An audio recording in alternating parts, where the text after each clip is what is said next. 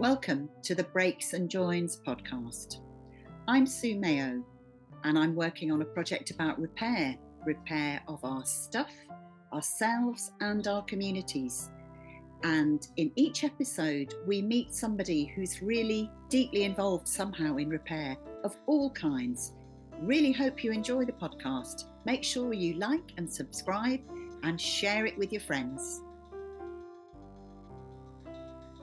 My name is Chuck Blue Lowry, and I am a filmmaker working on the project. I will be editing all of the podcasts. The podcasts have been recorded in line with social distancing measures, so if you do hear the occasional background noise like a dog barking or a dodgy internet connection, it's all just part of the recording from home setup. Regardless of that, we have some fantastic conversations in store for you, and we really hope you enjoy the podcast. Thanks for listening.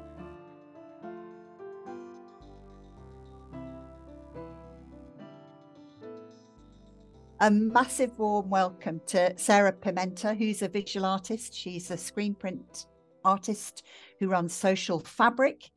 She's also an author, and we're going to hear about her new book, which comes out in June this year, and also about the art of facilitation and collaboration. We're going to have a great conversation.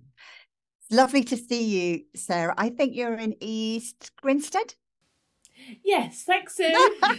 I don't know why I said it so hesitantly. I used to go through the outside of East Grinstead frequently when I did a project in a lovely National Trust property called Sheffield Park. Have you been there? Yeah, it's beautiful. It's a beautiful park. It's a lovely place to visit. It is a really lovely place. And I often thought of you when I drove past. But I think you work all over the place, don't you? Yes, it's funny actually because I lived in London for many years, but I grew up here and I never totally planned on coming back. But when my son was little, I moved back so I was near family for support and all those reasons. And then I've stayed ever since. But I've worked in London my whole career. But I mean, I absolutely love London. And when I first started working with Cloth of Gold, the studios were based in Kilburn. So I just found myself in London a lot. But I haven't not worked locally either. So funnily enough, last week I've been working in Crawley, which is where I went to school. And I'm doing a project there at the moment. And then the week before I was in London again, and I quite like the fact that I get to travel all over the place. So I've been all over the world now, so I've been quite lucky. That's fantastic, yeah. Can you tell us what Cloth of Gold is and was? So Cloth of Gold was an amazing collaborative print company.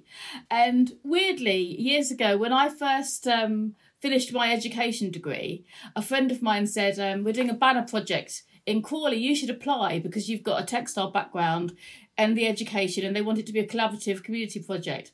So I applied for that, and then while I was there, the guy that did the training was Tony Minion from Cloth of Gold, and we got on so well, and our skill set was so aligned, and his vision was so aligned with what I wanted to do, that I then ended up working with Cloth of Gold for years and years and years. It's a collaborative print company. So we've done huge banners in St. Paul's Cathedral, the Barbican, the Tate, loads of different huge venues over the course of working with Cloth of Gold. Through the years, Tony moved to Cornwall. Anna Ferry, who also started Cloth of Gold, I won't say retire, but stepped down a little bit because she's still a practicing artist. And I turned it into Social Fabric. So I carried on running it alone, and I sort of re-described it as Social Fabric because I think the name suits what we do a lot more, but it's mainly me now. It's not such a big organisation. It's mainly me, and now and again I bring in artists that we worked with before if I need help on projects or extra support. Yeah, and most of the projects in schools. Yes, yeah. Recently they have been. I have done quite a few community projects in children's centres or community venues, but the majority of my recent work has been in education in schools. I feel like children need creativity now more than ever. So I'm really pleased that I've got quite a lot of work in education still. Why do you think they need it more than ever now? I think because they spend so much time on social media and in front of a screen. And I think what we offer in art workshops, it's all about their relationship with an art tool, like a pencil or a paintbrush, and the focus is on what they're creating, and they're not getting any sort of inspiration from anything else other than their own imaginations. And I think that's really important, to bring things back to that sort of very simple level of just the tactile experience you get from working with creativity. Do you think that that's more important since lockdown? Have you noticed any changes in children since lockdown and online learning? Yes, I have. I mean, with what I do, because I don't work in one school, I go from school to school to school, I don't necessarily notice the difference in one group of children from before and from after. But I have been brought into a lot of schools because they say that that's what the children need. The teachers have said, can you come in and do something with mindfulness or working with nature?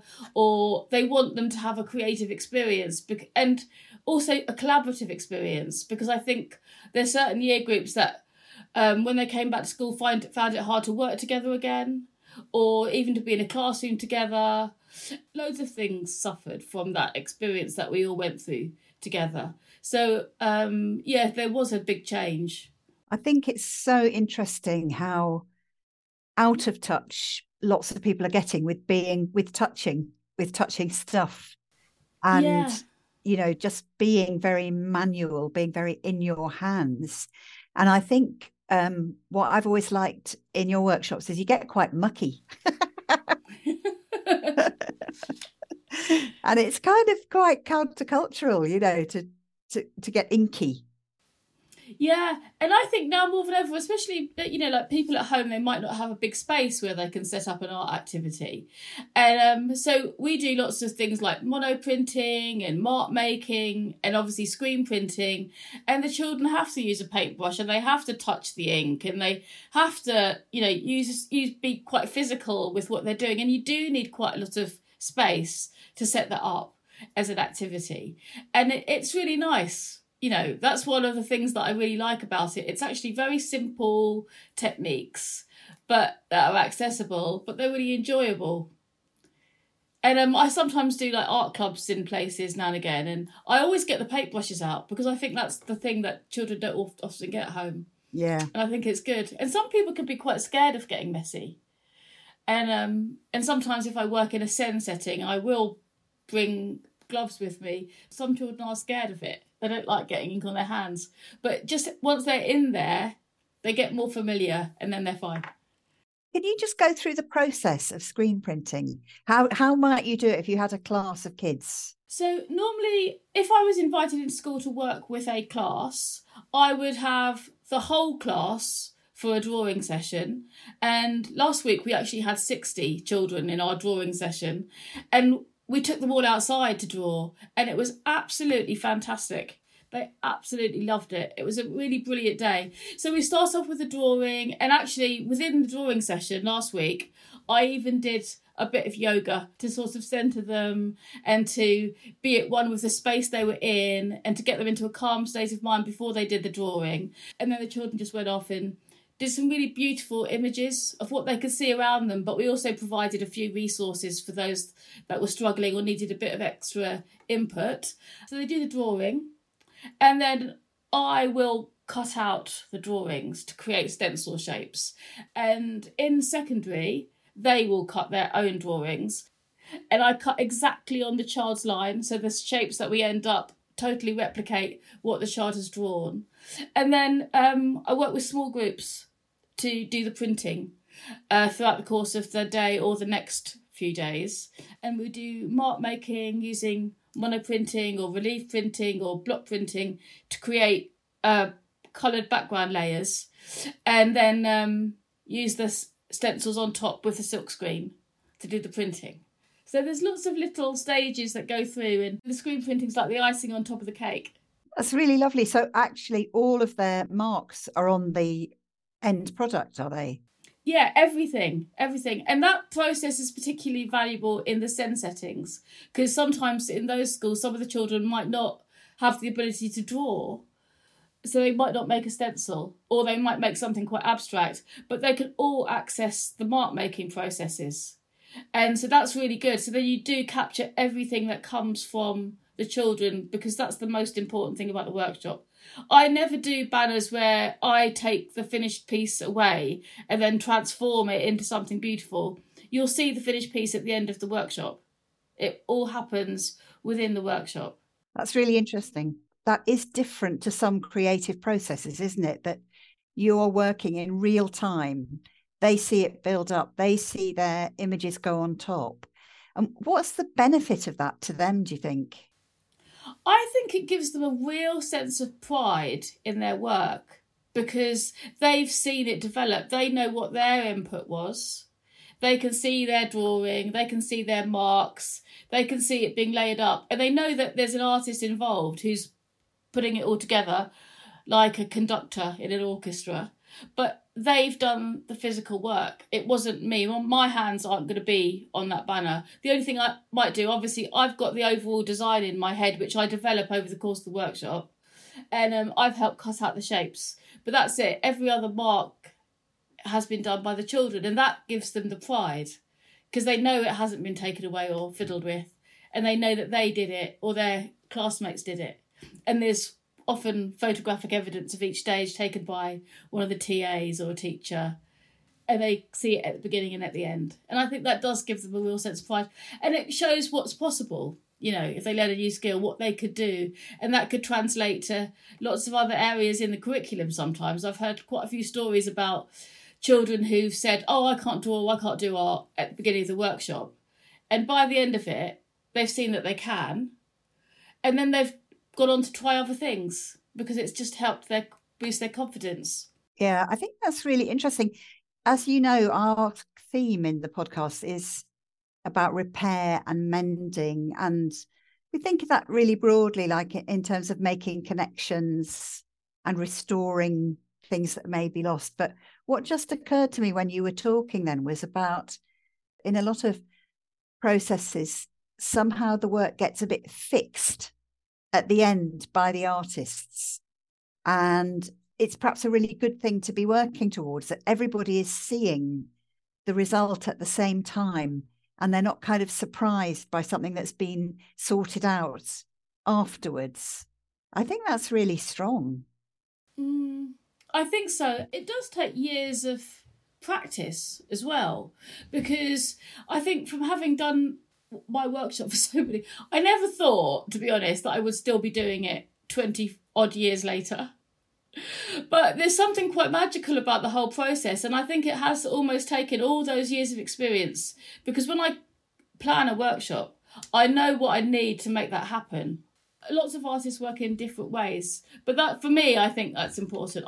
That's what I like to see, their faces at the end going, wow, we just did that. That just happened in 2 days. I don't know how that happened, but it has happened. And they're really proud of that. I like that feeling. Yeah. I like to be able to offer that. And I think that in collaborative arts, there are often several strands in terms of why people want to do it or why the school want them to do it. And there's the skill space, learning a new skill and being proud of the art. But often there's also something around confidence or self-esteem or whatever. Do you find that within what you're doing, that there's a kind of, there's the narrative of the art going on, but actually there's also something going on with the young people you're working with? Yeah, often I get asked to work on a particular theme. So there's always not an agenda, but there's also something else going on. So, for example, quite often I've done projects where it's about community cohesion in the aftermath of certain incidences that may have happened, or the school really want the children to refocus on what the values of the school. And so it's something about culture or bringing people together. So I've done lots of different projects over the years, and often, that's the bigger story to what the project is. And actually I prefer it. I quite like it when I'm a part of a bigger picture. It has more value often. Do you feel the children respond to that? Do you think there's something that pushes them a bit if the theme is something a bit bigger, like values or... climate change, I think you've worked on, haven't you? Yeah. I think so. I think that's the amazing thing about art is where, lots of children are passionate about all sorts of things, and say there was a theme for like climate change, for example. I've done quite a lot of banners on that theme. It's amazing because it gives them a voice. Art gives them a voice, and then their voice is then up on the wall and it's making a statement and it's telling a story. So I often describe the textiles that I make as narrative textiles because they are there to tell a story. When I design a banner, for example, I don't design it before I go into the school, and I let that evolve through what the children have drawn. So I don't tell them what to draw. There'll be a theme and they draw within the theme, but then the banner revolves around what they're saying. Yeah. And so it illustrates their ideas. I see. So, Sarah, can you tell me about the project you did in the aftermath of the Grenfell Tower fire? I was very privileged to be asked to do that project. It was somebody who'd worked with me before, and she just really felt like they wanted a project that provided some community cohesion in the aftermath of the tragedy, because it was it was an unprecedented situation, and they wanted something for the children, just to bring them together. So I was asked to work in 2 different primary schools. We printed 2 banners in 2 schools, and the children were given the opportunity to create a T-shirt, and we did some other different art activities during the workshop. And it just, like we were talking about, it just gave them an opportunity to say what they were feeling. So sometimes not all their words ended up on the fabrics, but it just gave them a place, a safe space to express themselves, do some creativity. And it was amazing that they decided to do that workshop. It was really lovely. After that workshop happened, because it was quite successful in terms of what the objectives had been initially for it, the school decided to do a project with the parents as well. And it was really lovely. So we gave women the opportunity to talk about their cultural stories of faith and friendship and how they were feeling after everything that had happened. They made cushion covers for their homes or to give to people who lost a lot in the fire. And then after that, we then went on to do a 3rd project because the women really wanted to. One of the themes that came out from those workshops, they were allowed to make something for themselves in that workshop. That was what the plan was. Every single woman in the workshops made something for somebody else, because they just had such a need to give. Nobody said, this is for me, this is going to go on my sofa. It was more like, I'm going to give this to this person, or I'm going to give this to this person. And that feeling of generosity in that community was incredible. And so the next project was, we did a project where that group came together as a team, and then they printed a T-shirt for every single child in the school. And the design came from the children. There was a little drawing competition. And then the final design I put on a photo screen. And then that group of women printed hundreds of T-shirts as a team to give to all the children in the school, which was really incredible. One of the Syrian mums, in her response, she said that those weekly workshops had transformed her life and made her see that she had at last a place where she belonged. And it was quite incredible because she hadn't had that feeling before within that school community, because, they can be quite, school breakdowns can be cliquey. And I think for her, coming from a different community altogether, she hadn't necessarily felt like she belonged before. And so that was really wonderful because she engaged in the workshops. They worked as a team, all different mums together. They began to learn about each other as well. And then she said that at last it gave her a place where she felt like she belonged. So that was such a wonderful outcome. I mean, I could have worked with that group for years. And I think that's the downside of what I do, is I go in, I do a project, and then I go off somewhere else and do another project. So you lose touch with those people sometimes along the way, which is sad. But I'm hoping that she still has that feeling in that community, and I'm sure that she does. She was an amazing person.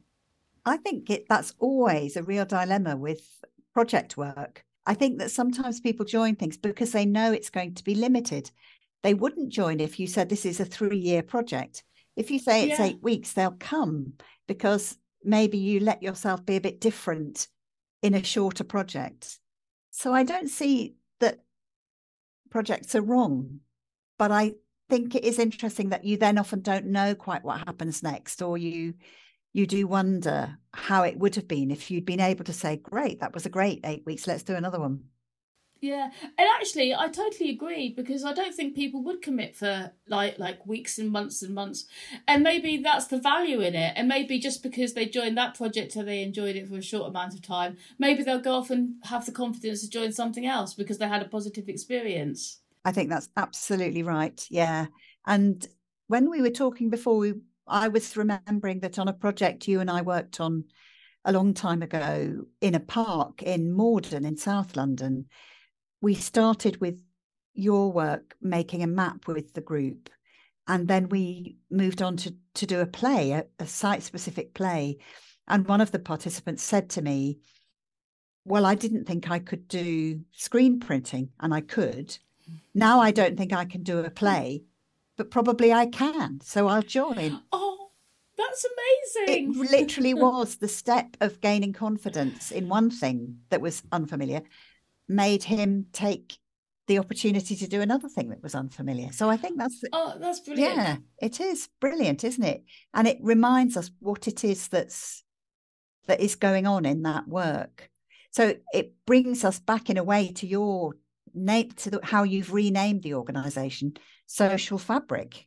Yeah, I think it was funny. One of my friends said the word social fabric around that time. I think it was actually, I mean, what's quite amazing, I've just suddenly realised it was 12 years ago. So actually, social fabric, I've been doing it on my own for 12 years now, which is quite a long time. It just described everything we do. Social fabric just seems so perfect because it's social work. We work with lots of different, it's not social work.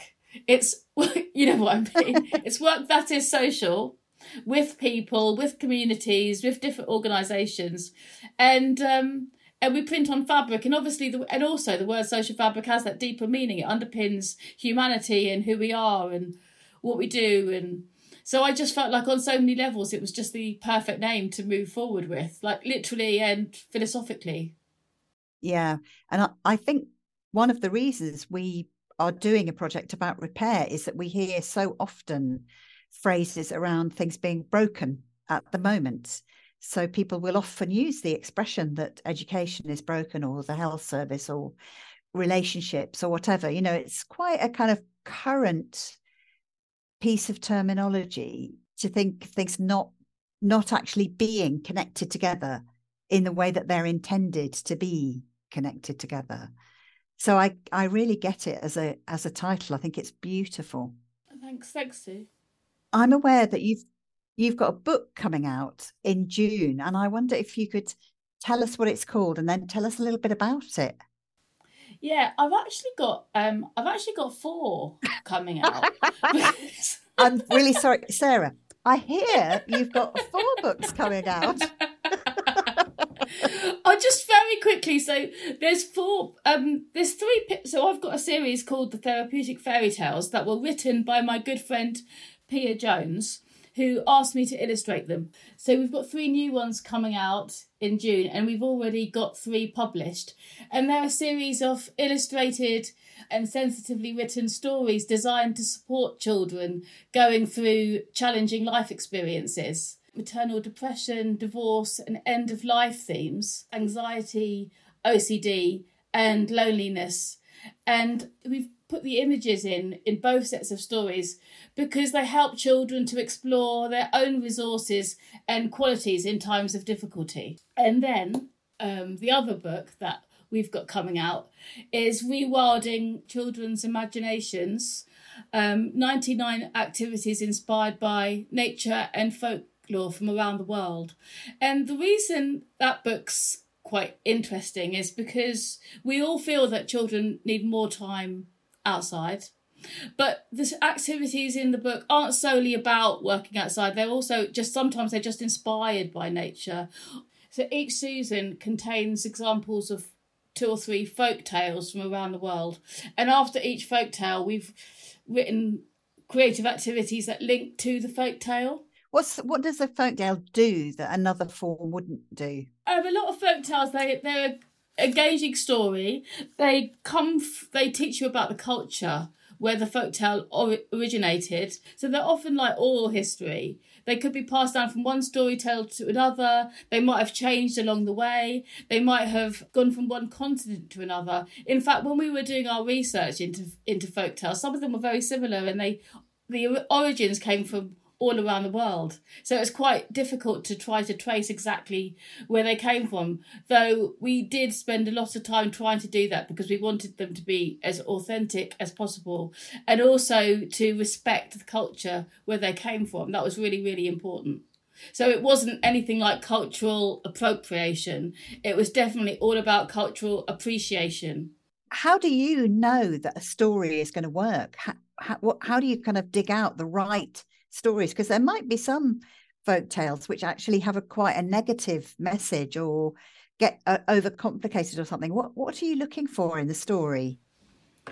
It was really, really difficult actually. So I think we tried to stay away from any stories that could be too triggering or too negative, even though we do appreciate that sometimes those can have value when children are reading them. But within the book, we tried to stay away from them. We tried to keep to ones that had a message of positivity a lot of the time. I haven't really thought about that before, to be honest. But I think we unconsciously, when we looked at what book stories we were going to go forward with, I think those were our objectives. Yeah, and I imagine you develop a sense of what you need for them. Yeah. I guess I also think there must be something for the children in the story apparently being about other people or even magical creatures or another world, and it seeming to be about another world allows them to explore things they want to explore, so they can kind of see it through the lens of a fantastical world, and then it gives them a safe distance, doesn't it? Definitely. So some of the activities are quite literal. Like, there's a really great story about a hedgehog.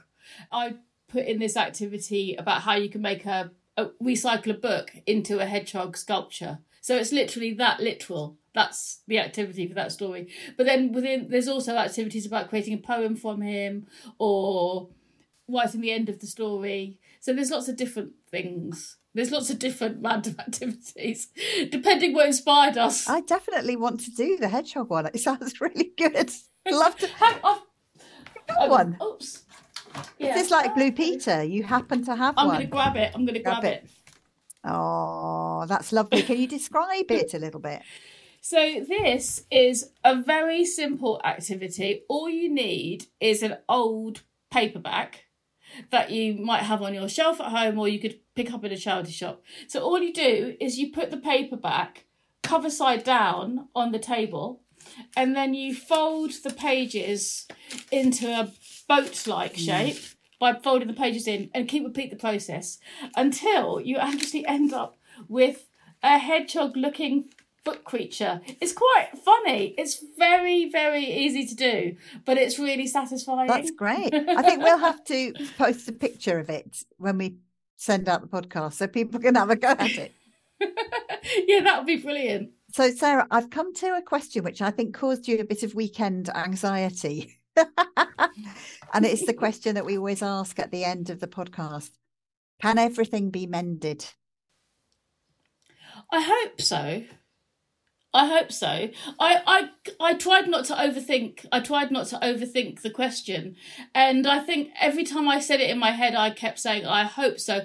I think there's loads and loads and loads of amazing people out there doing what they can to bring people together and to inject positivity into the world and to help children be more creative. And, everyone's doing the best they can. And I'm sure it can be. It depends on what things we're identifying as broken to what we think of as mending it. But I think lots of stuff has to change. There's a lot that has to change. I think, people need less pressure. Life can be quite hard with all the bills people have to pay and like cost of living expenses and all of. I'm babbling now, aren't I?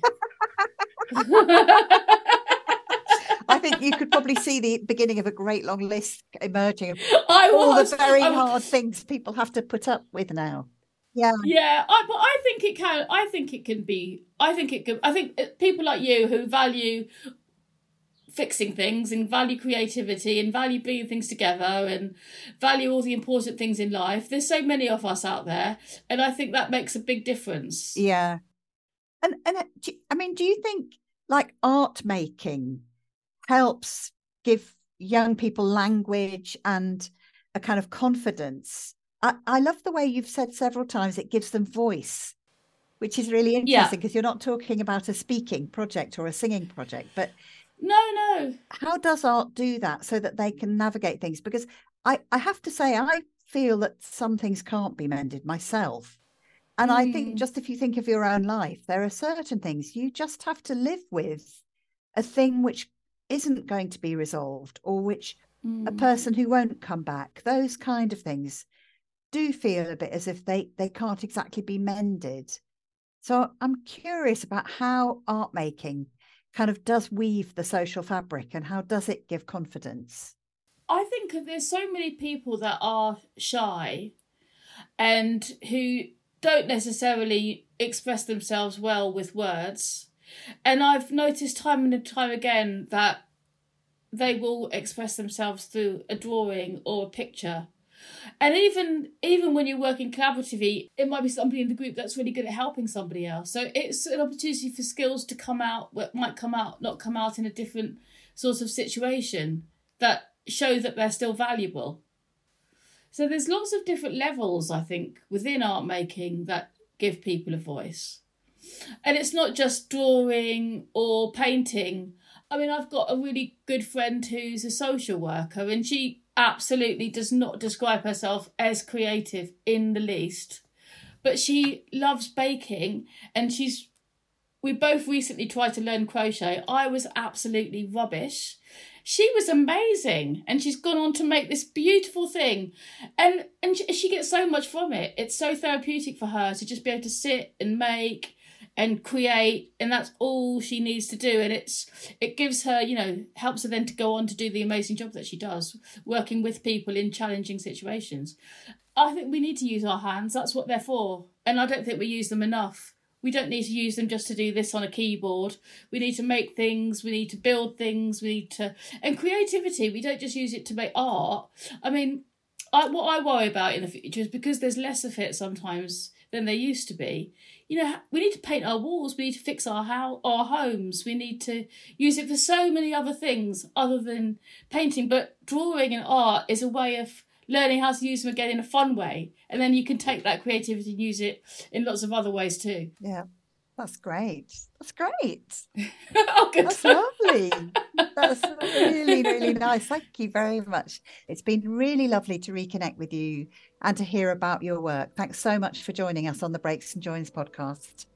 Thank you so much, Sue. It's wonderful talking to you. As always, I've really enjoyed it. Thank you.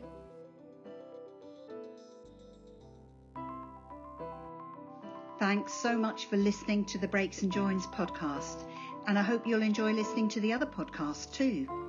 If you want more information about the project, you can find us on www.suemayo.co.uk and also on our Instagram page, breaks_and_joins. We'd love to hear from you. A big shout out to our funders, Arts Council England, Necessity, and the Being Human Festival. And finally, I'd like to thank my wonderful editor, Chuck Blue Lowry, and Bob Carper, who wrote the music for the podcasts. Thanks, and hope to see you soon.